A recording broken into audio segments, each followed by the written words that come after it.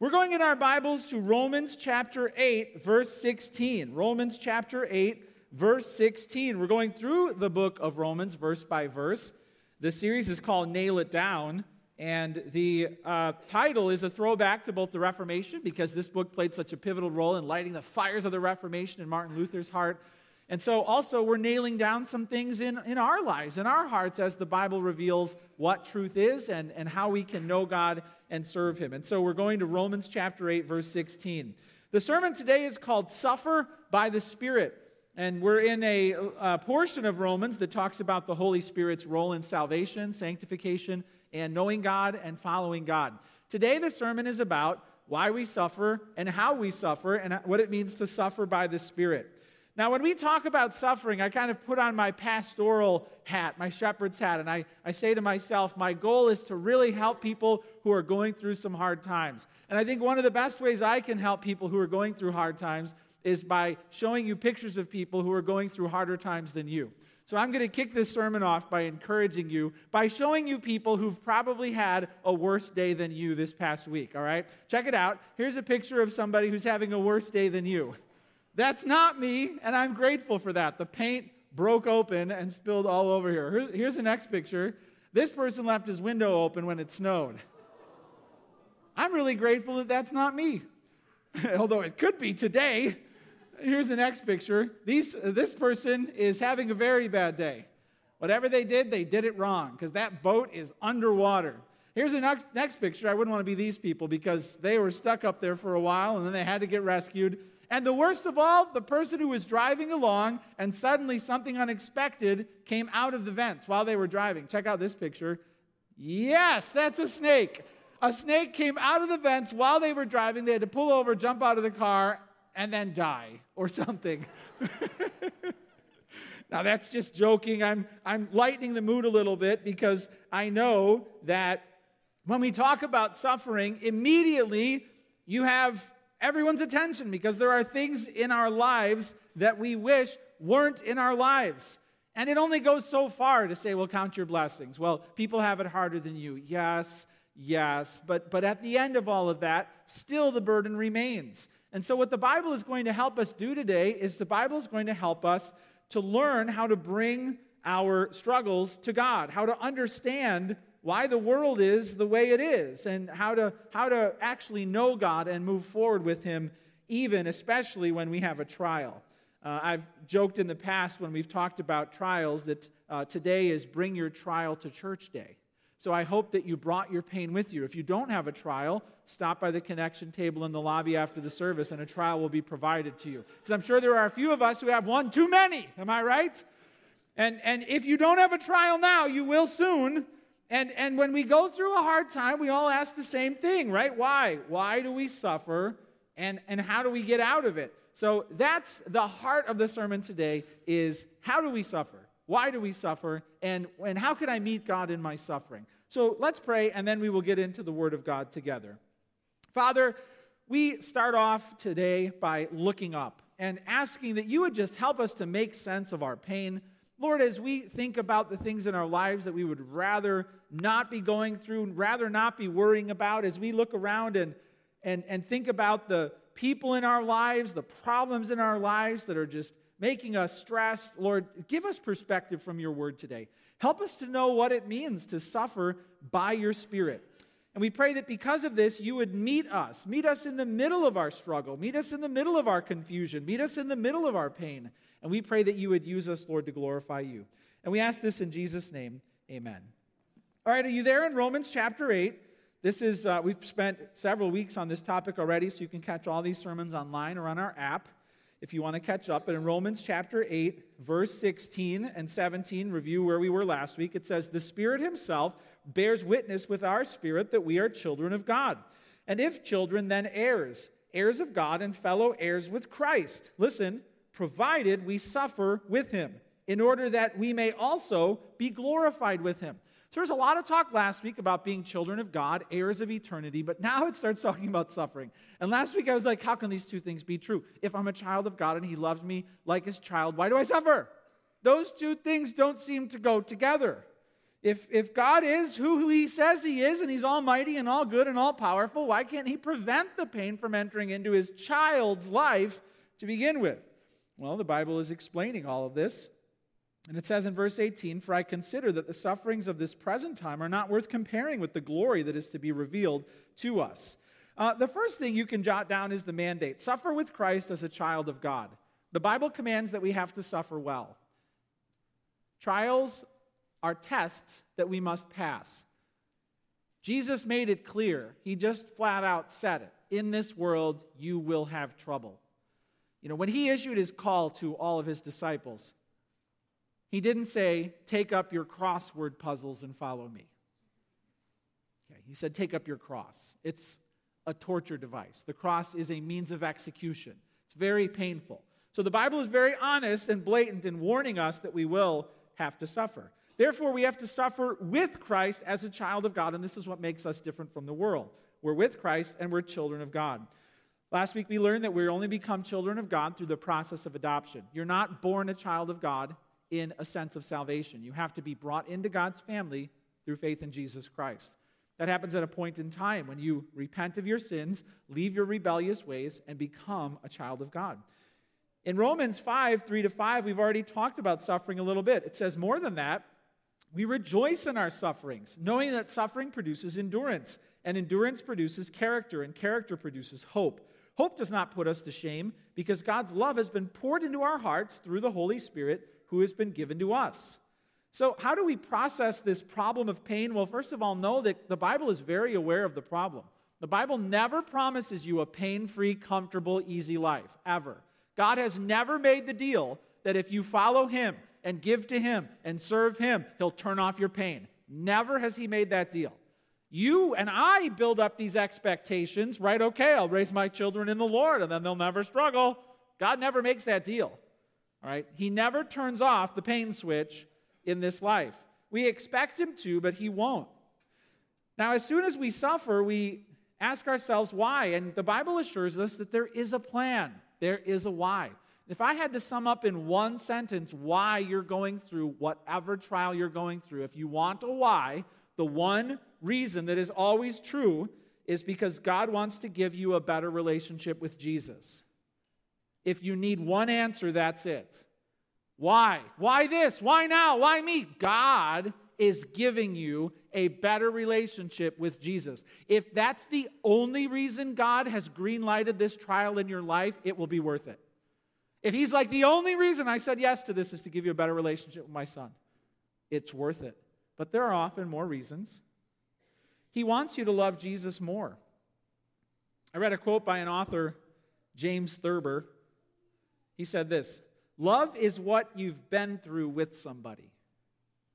Isn't that nice? What is love? Love is what you've been through with somebody. And between you and Christ, love is what you've been through with Christ. And if you just want sunshine and rainbows, your love for Christ won't grow. Your entitlement will grow, but your love for him won't grow or deepen. Well, what is it that tests our faith? If it says here that we are going to suffer and we are supposed to suffer as children of God, what actually does that mean? What is the suffering? Well, this is very broad. If you look in verse 16 and 17, it's very broad. We're children of God. We'll suffer with him. And I consider that the sufferings of this present time are not worth comparing with the glory that is to be revealed to us. Just the suffering of this present time. It's just a catch-all. Anything. It's everything. It's just a catch-all. But a few examples that come up in the book of Romans would be, jot this down, trials. A trial is a unexpected hardship that is making your life difficult, a trial. So what is it right now that's making your life hard? It can be a what, or it can be a who. Don't point at the person if they're sitting next to you. Right here is my trial. I brought my trial to church. No. It could be people. It could be finances. It could be your health. It could be your kids. It can be whatever. Your school, your boss. It could be whatever. Trials. Trials make your life hard. Trials humble you. What is it that's slowing you down? What is it that's emptying you out? What is it that's showing you your limitations? What is it that you wake up worrying about? That's your trial. Are you willing to suffer with Christ in this trial as a child of God? Next, witnessing is a test of our faith, sharing our faith. We heard earlier in the book, right? I'm not ashamed of the gospel. I'm not ashamed of the gospel. I'll share my faith. I'm not ashamed to be numbered with the children of God. Jesus wants you to share your faith boldly, and he wants you to endure ridicule and even loss because of your allegiance to him, because of your walk with him. Hey, has your faith cost you something? Are you fine with being different from all of your friends? Are you trying to conform so that no one ever notices that there's something unusual or strange about you? Or are you willing to suffer for the gospel? Are you unashamed of the gospel, or are you ashamed of the gospel? Do you want the world to know that you're different, or do you desperately want the world to think you're the same? Witnessing is a test that we have to pass. Are you passing the test of witnessing, or are you caving? Are you conforming? Are you living in guilt and fear and shame? Are you conforming to the world around you? Have you found your voice yet and told people about Jesus? Sometimes when we talk about witnessing, people get all, confused about sharing their faith. They think they have to go out on the street corner and get a megaphone and shout at people and cover their cars in bumper stickers. You don't have to become obnoxious to share your faith with other people. In fact, you don't really have to even become another person for God to use you. You just have to be you. And it's best to share your faith when a little natural opportunity or window opens up and you're ready and you go for it. So last week, my daughter texted me, and she was at a friend's house, and she's like, I need you to pick me up. And it was already pick me up at 10:30. And I'm like, all right, fine. See, the older the kids get, the longer they want to stay up. Right? When they're younger, they want to stay up for a completely different reason. And you're like, get to bed. Then they go through this phase where they sleep through the night for a while. Then they get older and they want to stay up all night long again, right? So anyway, it's 10:30. Can you pick me up? Okay, fine. And I have a friend who wants to ride home. No, it's 10:30. I'm not driving anyone home. But he doesn't have any other ride. Okay, fine. So we get there. I'm not happy. And she gets in the car. And then her friend gets in the car. And she's like, this is my friend Isaac. And I'm like, Isaac? And I'm like, hey, that's a Bible name. I said, are your parents, do they know that's a Bible name? I don't know. I said, do you go to church? Not really. And I'm like, opportunity. Opportunity to A, share my faith, and B, embarrass my teenage child. Win, win. So I started driving slower. And I told Isaac the whole story about Isaac in the Bible. Abraham had a sacrifice and was going to kill him, and then God said no, and he foreshadowed Jesus. Shared the gospel with him, right? And then he got out of the car, and of course my daughter's like, Dad, he needed a ride. See what I mean? I had I had 10 minutes to do that. See, when you share your faith, you don't have to be like, I'm going to witness today. I'm going to write out my testimony and stand up on my cubicle and tell my whole office. What? Just look for the opening. Just watch for and then when it arrives and you have a divine appointment, just go for it. You might have a minute in an elevator. You might have 5 minutes, right, on a bus. You might have 30 minutes, but are you willing to share your faith? What tests our faith? Well, trials, witnessing, and jot this down, spiritual growth tests our faith. The Bible is clear that God disciplines those he loves. And if there are things in your life that are displeasing to the Lord, he will go to work on you. Praise God, he only picks maybe 1 or 2 areas at a time. Can you even imagine if he gave us the entire list of things he needs to change about us between now and when we move on to glory? I don't think we could get out of bed, right? But he doesn't do that. He picks a few areas and then he starts pushing us to grow, urging us to grow. The Bible teaches that God disciplines those he loves. Sometimes people talk and they're like, yeah, I just live life the way that I think I should be living, and it's going really well. In other words, they're sinning and they're not getting in trouble. So they think God's good with it. And I'm like, it sounds to me like God's not parenting you.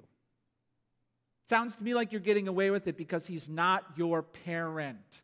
Have you ever thought of the fact that you're getting away with a sinful life and you're comfortable because God is not your father? See, people take getting away with their sin as proof that God's good with it. No, it's proof that he's not parenting you. And if you're like, I always get caught, my sinful coworkers don't get caught, but I can't get away with nothing. You're a child of God, all right? Thank God he's not letting you get away with it. because that's not what a good parent does. Thank God that he's taking you to the mat on certain things and confronting you and convicting you. The Bible is clear. Judgment begins in the house of the Lord. He begins his hard work of purging sin here. Spiritual growth. That gives us hope because God is treating us as his children and because God is not finished with us yet. I know what we want. We want God to just make us like this perfect life where we're not suffering or struggling at all. If I had to paint a picture of what I really want my life to be, I'd pick one of those Tom Kincaid pictures. Do you know those pictures? I got one of them here. But this like sweet little house in the country with everything blooming and a little fireplace and a porch out front. God, build me that, right? And instead, this next picture shows often what God's up to in your life. He tears down half the house, and you're like, why is everything on fire? Nothing seems to be going the way I'm planning. And it's because God's putting an addition on your faith. He won't give you the perfect life yet. Spiritual growth is hard. I like what Paul Tripp says. Paul Tripp says this: nobody ever gets to be in a relationship with a finished person. Why does my husband still frustrate me? He ain't done and you ain't done. All right? Nobody ever gets to be in a relationship with a finished person. Spiritual maturity and growth is God's way of parenting you. And maybe that's why your life is hard right now. Maybe God is smoothing out some rough edges, amputating some things that have made you miserable. What tests our faith? Witnessing, spiritual growth, trials. Are you willing to suffer with Christ as a child of God? Or are you making the demand, no pain? No, are you holding your worship hostage until God takes your pain away? Take my trial away. I'm not singing until the pain is gone. I'm not coming to church until my pain is gone. I'm not praying or talking to God until my pain is gone. Are you refusing to suffer? Why do we have the opioid crisis that we have? Why in Kentucky are there more pain pill prescriptions than there are people? Why is the Surgeon General saying this is a out of control national crisis? Because people are going to the doctor and saying, no pain, none, take it away. And many die because that's the deal they're trying to make with life. Ultimately, we can't refuse trials. We have to lean in and allow God to bring suffering into our life. But we have to suffer differently. We have to suffer as children of God by the Spirit. Now, reading on, what does that mean? Well, look at verse 17. It says in verse 17, and if children, then heirs, heirs of God and fellow heirs with Christ, provided we suffer with him, in order that we also may be glorified with him. For I consider that the sufferings of this present time are not worth comparing with the glory that is to be revealed to us. For the creation waits with eager longing for the revealing of the sons of God. For the creation was subjected to futility, not willingly, but because of him who subjected it, in hope that the creation itself will be set free from its bondage to corruption and obtain the freedom of the glory of the children of God. For we know that the whole creation has been groaning together in the pains of childbirth until now. Number 2 is suffer with Christ as a child of God. Number 2 is because the glory to come is worth it. You can write that down. Because the glory to come is worth it. Why? Why would I suffer? Why would I go through this? Why now? Why me? The glory to come is worth it. The glory to come is worth it. I consider that the sufferings of this present time are not worth comparing with the glory that is to be revealed to us. The glory to come is worth it. There are 4 major worldview questions that everyone has to answer to explain this life. Origin, where did we come from? Meaning, why are we here? Morality, what is right and wrong? And destiny, where is it all going? And we believe that the Christian faith provides the most unifying, coherent answer to those 4 questions in one person, the Lord Jesus Christ. It's where we came from, that's why we're here, that's how we are to live, and that's where we're going. He has gone to prepare a place for us. The glory that he is preparing for us, what happens next in the end, is beyond comparison to our struggles in this life. The sufferings of this present time are not worth comparing with the glory that is to be revealed. It's coming. It's not here yet.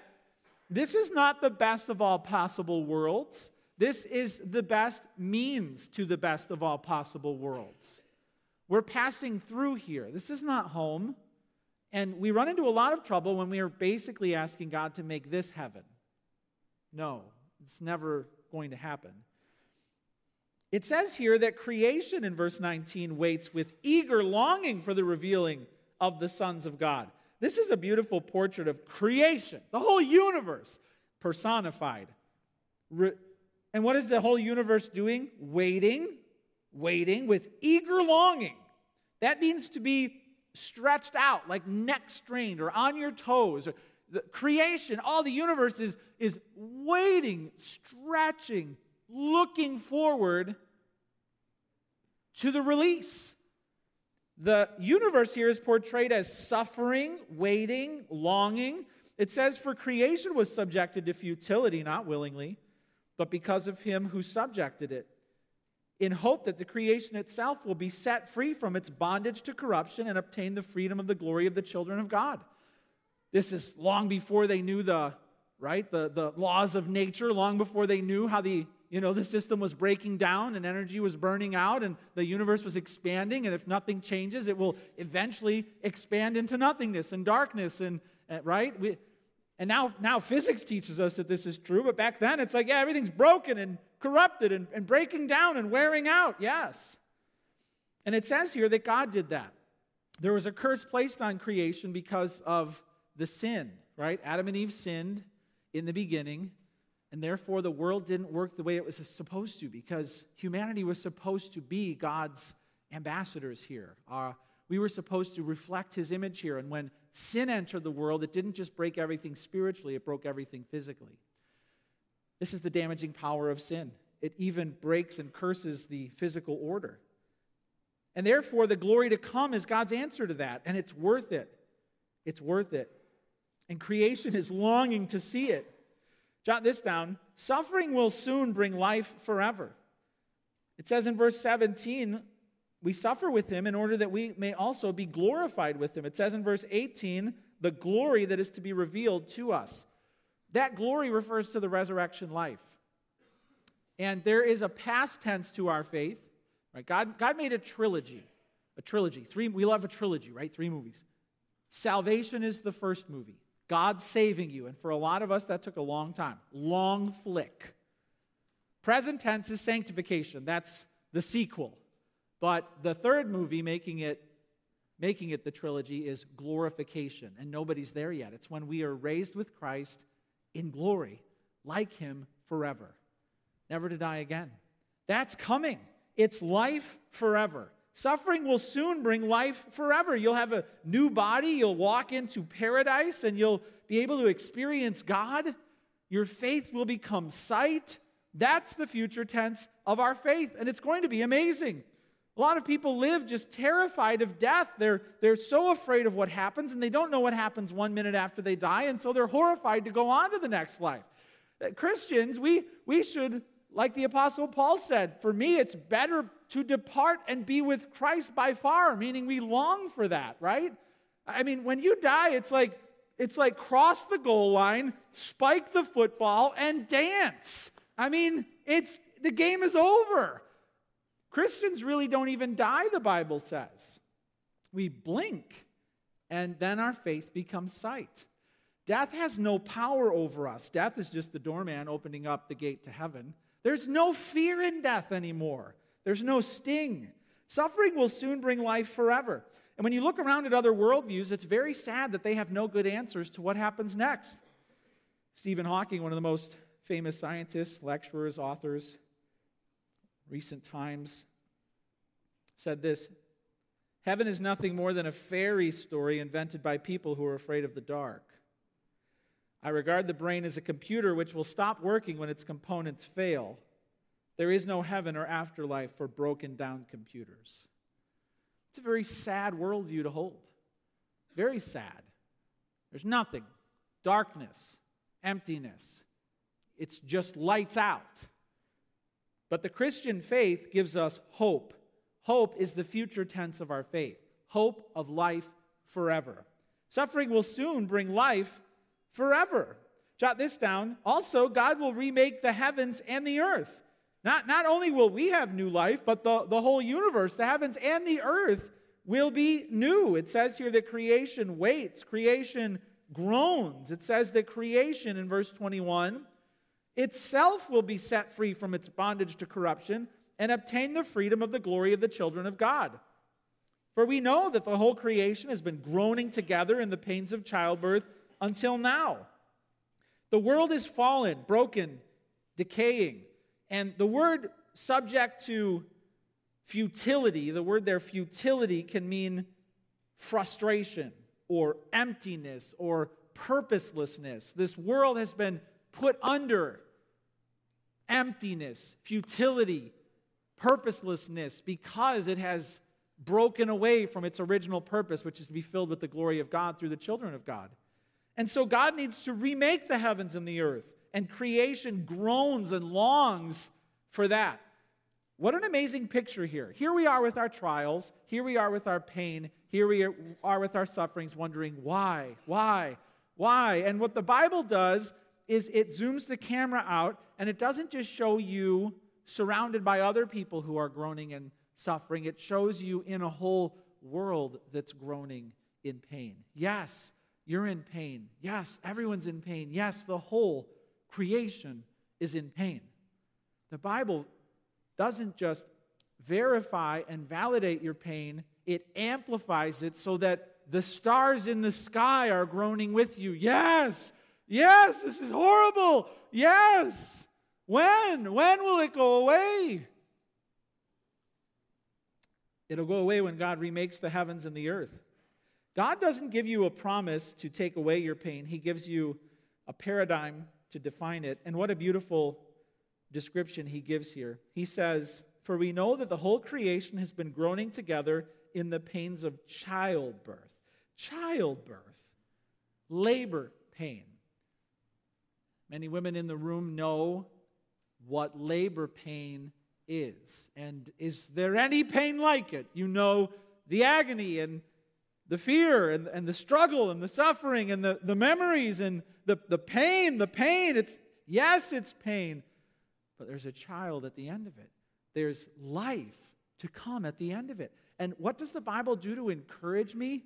When I'm having pain, I'm in a trial, I'm suffering, and the Bible says, yes, but guess what's going to come at the end of that pain? I've got a picture of it. Check it out. This is what's coming at the end of the pain. Yeah, we're supposed to be like, it hurts. I know, but there's life coming. And it's better than a little baby. It's a whole brand new universe that's born. It's a brand new you that's born. But this image of like, this is what makes it worth it. Okay, I'll do it again. Right? Sooner than you thought. It's because of what it leads to. And the Bible grabs that image and it's like, listen, the glory to come is worth it. God's going to, the universe right now is basically a very pregnant woman. You did this to me. Get away from me. Don't you touch me. It's the world you live in. The whole created order is a very angry pregnant woman trying to give birth to a new baby universe. That's why we suffer. And listen, if you have the hope that at the end of this story, life is coming, you can get through anything. You can get through anything knowing that it's going to life. You'll go through so much knowing that the baby's on the way. That's how we suffer.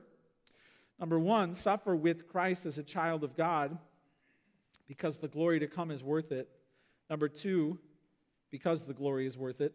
Number three, wait patiently and confidently. So we know why we're suffering, but now how? How do we do it? Well, wait patiently and confidently. Look at verse 24. In verse 24 it says, "For in this hope we were saved." Now, hope that is seen is not hope. For who hopes for what he sees? But if we hope for what we do not see, we wait for it with patience. So there's this idea of hope. Hope is believing what God has promised about the future before you see it. Hope is believing what God has promised about the future before you see it. This will end the way God said it will end. When the Apostle Paul was on a sinking ship, floating, hopelessly through the Mediterranean, an angel showed up and said, "Don't worry, you're going to make it safely to shore." He got up the next day, nothing changed about his circumstances, and he said, "Men, get ready. We're going to crash on an island and survive. And they're like, you're crazy. And he's like, nope. And listen, here's what he said. I believe it will be to me exactly as I have been told. That's hope. You look around and see no evidence, but you were told from heaven some things about the future, and you believe it will be exactly the way you were told. Well, why doesn't God just prove it and show me? How come I've got to worry about how this thing's going to end? I saw 2 plays this weekend. One of them was at Trinity College down the street. It was awesome. It's called The Old Man and the Old Moon. I loved it. I saw it twice, actually. And then the second play was called Big Bad Wolf. It was a children's play in Elgin. My niece was in it, and it was like an 80s throwback nostalgic play with all the amazing 80s songs in it. There were Care Bears running around on the stage. It was like, yes! It was awesome. All right, now imagine if, I clapped for both of the plays, standing ovation. But imagine if the playwrights for both of those plays said, you know what? We really believe in a world where there's no pain, so none of our characters will struggle, and we really don't want them to be confused either, so they're going to know the entire plot before the whole play begins, as will the audience. No one would have clapped. Okay, it would have been the most boring thing ever. No problems, no storms, no stranded on an island, no confusion of how does this piece play into the whole thing? No conflict, nothing. We just sit there and fall asleep because it would be a really lame story. Okay? And if you want God to make your life a very lame story, He won't. He won't. Don't pray for a lame story. Take away all my pain and give me all my answers and boring. Just tell someone that. I'm praying that God gives me a very boring, uneventful life. I don't even want it to be worth telling to other people. Well, it's not like I want it to be that boring. Yeah, you do, and so do I. And that's why we get all wound up when pain comes. But hope means that while we're in the pain and while we don't know where the plot's going and while we don't know how things are going to work out, we believe God is good and He's going to keep His promises. So we wait patiently and confidently. It says here in verse 24, for in this hope we were saved. Hope that is seen is not hope. He's not going to show you the ending. Who hopes for what he sees? So you can't have this future form of faith unless you're confused and worried. But if we hope for what we do not see, we wait for it with patience. Likewise, verse 26, the Spirit helps us in our weakness. So here's the Holy Spirit again. The Spirit helps us in our weakness. For we do not know what to pray for as we ought, but the Spirit Himself intercedes with us, for us, with groanings too deep for words. Jot this down. The Spirit helps us in our weakness. In verse 23, He's called the first fruit, like a deposit or down payment on the rest that God is planning for you. Look what came up from the ground. What is it? God the Spirit. Wow. What else is coming up from the ground? A whole new planet. Eventually. If God gives you His whole Spirit, what an encouragement that He's going to deliver the rest of His promises. And the Spirit is in us if we're children of God, and the Spirit is there to help us. Now, this text assumes we're praying. We're praying. Helps us in our weakness, for we don't know what to pray as we ought. So we're praying, we don't know how. You ever get to that point? Maybe you are at that point. I've said to God certain times, I've said, God, I no longer know how to talk to you about this. I've said everything that I can say about this problem in my life. Nothing has changed. I don't know how to talk to you about this anymore. And maybe you're at that point. Maybe you're like, I'm out. I've expended my energy and my words and patience. I don't even know how to talk to God about this anymore. Well, here you are in this verse. What happens then? The Spirit Himself intercedes for us with groanings too deep for words. I like what Tim Keller says about prayer. He says this, prayer is the way to experience a powerful confidence that God is handling our lives well, that our bad things will turn out for good. Our good things cannot be taken from us, and the best things are yet to come. Amen.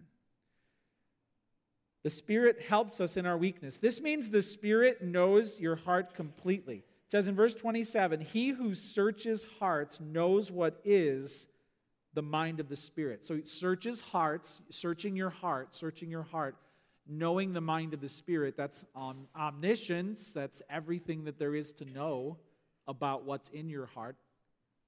This is really terrifying, that God is in your heart and that God knows every single thing about your past and your present and your future. Do you have any idea how terrifying of a thought that is? That he knows everything? I think I've probably forgotten most of the bad things I've done in life, not him. We know the power of information, right? Dirt.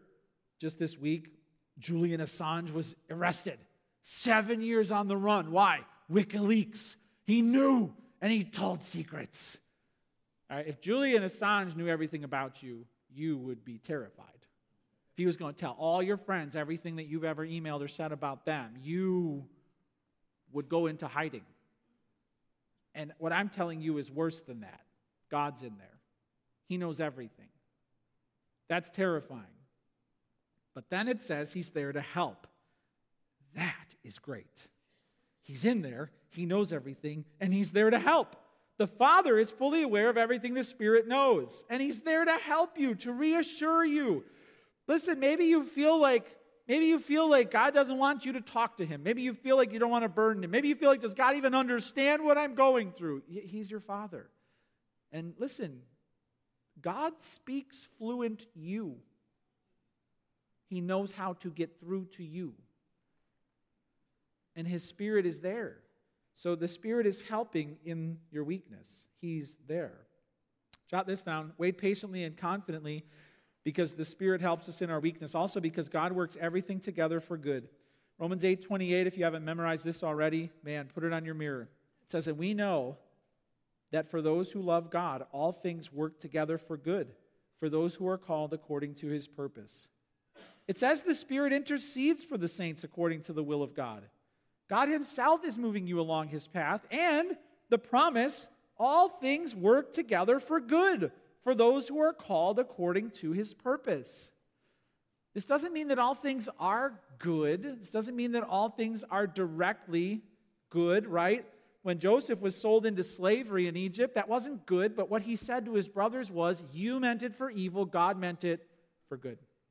God can mean anything for good. Any evil anyone brings into your life, God can mean it for good. He can mean it for good. God works everything together for good. God isn't planning to make your life easier. He's planning to make your life eternal. Therefore, all the pain that comes into your life, like dissonant notes in a symphony, right, in an orchestra, God is able to change the key at will, and he can resolve it. He can resolve anything, and he can make it come to a grand ending. He's in charge. Have you ever heard people say, well, everything happens for a reason? Well, how many of you have heard that? Well, I believe everything happens for a reason. How many of you have heard people say that before? See, this is, when people say that, they're trying to find some vague reason, foggy, higher purpose for whatever they just went through. And it's even worse when people say that after they just made a mess of their lives, right? They told their boss off and got fired, and they're like, well, everything happens for a reason. Yeah, this happened because of your language, okay? This isn't some cosmic explanation out there. You know, Mercury was up there, and that's why, no, you yelled at your boss. Okay, reason found. People are like, well, everything happens for a reason. And they mean that because they want everything to actually fit together for a higher purpose. And here's the thing, it does. But don't say everything happens for a reason. Say, I believe God works everything together for good. I believe God works everything together for good. Because then you can still own your sin and you're part of the problem and believe God can work it together. God works all things together for good. Then it says, for those who are called according to his purpose. God has a purpose, and he wants you to glorify him. Do you know you were created to glorify God? What does that mean? God's glory is proof of God's presence. God's glory is proof of God's power. When God is glorified, that means something proves that he was somewhere and he did something. Now here's a great thought. You were made to glorify God. So when pain comes into your life, what do I pray? What do I pray? Here's what you pray. Lord, use this to show people you're good Use this to show people you're strong. Use this to show people you're with me. Then God will be glorified in your pain. I talked to somebody a few weeks ago, and he's like, I believed in God. I followed God for a few years, but he just didn't prove to me he was real. And I said, I think you're asking for too small of a thing. What? Proof. I want proof. I said, don't ask God to give you proof. Ask God to make you proof. That's what he wants. He doesn't want to just, don't say, God, give me proof of your goodness. Say, God, make me proof of your goodness. And he'll use your trial to do that. He will make you living, breathing proof that he lives and that he's with you. Wait patiently and confidently because the Spirit helps us in our weakness, because God works everything together for good. And jot this down. How? Well, by loving God, who sent Jesus to save you. It says, all things work together for those who are called according to his purpose. According to his purpose. What that means is, if you are not God's child, if you are not on his plan, then these promises don't yet apply to you. All right? Before you are a Christian, every painful thing that has ever happened to you is God's way of showing you his absence. After you're a Christian, every painful thing that happens to you is God's way of showing his presence. Before you're saved, God's showing you he's not with you, and he's saying, you need my son. After you're saved, everything you go through is God's way of saying, I'm with you, you need my son, you have my son. If you've been wondering your whole life, where's God? That's what he wants you to wonder. These promises are conditional, and God wants you to love him by believing in Jesus who was sent to save you. Hey, listen, this life is just one big appetizer. You've been living in previews before the movie. The lights haven't even gone down yet. Soon, the real life will begin. Are you ready for eternity? Is your soul prepared for forever? Do you have hope that because of what Jesus did for you on the cross, that you will live with God forever? Let me close by inviting you to consider trusting Jesus as Savior so that you are ready to pass over into the next life. I want to read to you a quote from Charles Spurgeon, where he says this: on our Christian pilgrimage, it is well, for the most part, to be looking forward. Forward lies the crown, and onward is the goal, whether it be for hope, for joy, for consolation, for the inspiring of our love. The future must, after all, be the grand object of the eye of faith. Looking into the future, we see sin cast out, the body of sin and death destroyed, the soul made perfect and fit to be a partaker of the inheritance of the saints in light. Looking further yet, the believer's enlightened eye can see death's river passed, the gloomy stream forded, and the hills of light attained on which standeth the celestial city. He seeth himself enter within the pearly gates, hailed as more than a conqueror, crowned by the hand of Christ, embraced in the arms of Jesus, glorified with him, and made to sit together with him on his throne, even as he has overcome and sat down with the Father on his throne. The thought of this future may well relieve the darkness of the past and the gloom of the present. The joys of heaven will surely compensate for all the sorrows of earth. Hush, hush my doubts. Death is but a narrow stream, and thou shalt soon have forded it. Time, how short. Eternity, how long. Death, how brief. Immortality, how endless. Let's pray.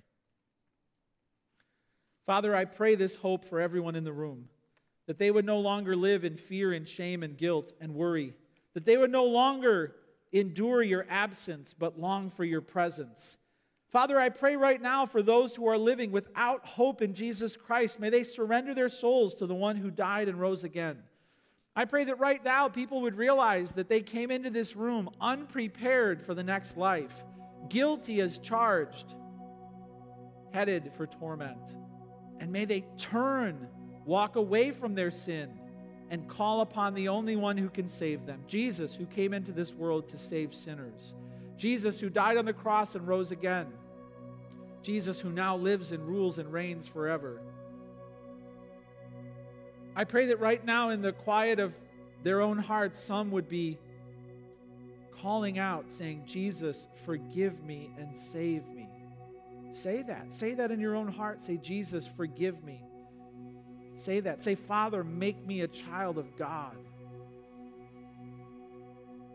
And if you call upon the Father, He will hear and send the Spirit. He will wash your sins away. He will make you a temple, and He will go to work transforming you into the likeness of His Son. You'll be born again. And soon the heavens and the earth will roll away like a scroll, and a brand new universe will be born.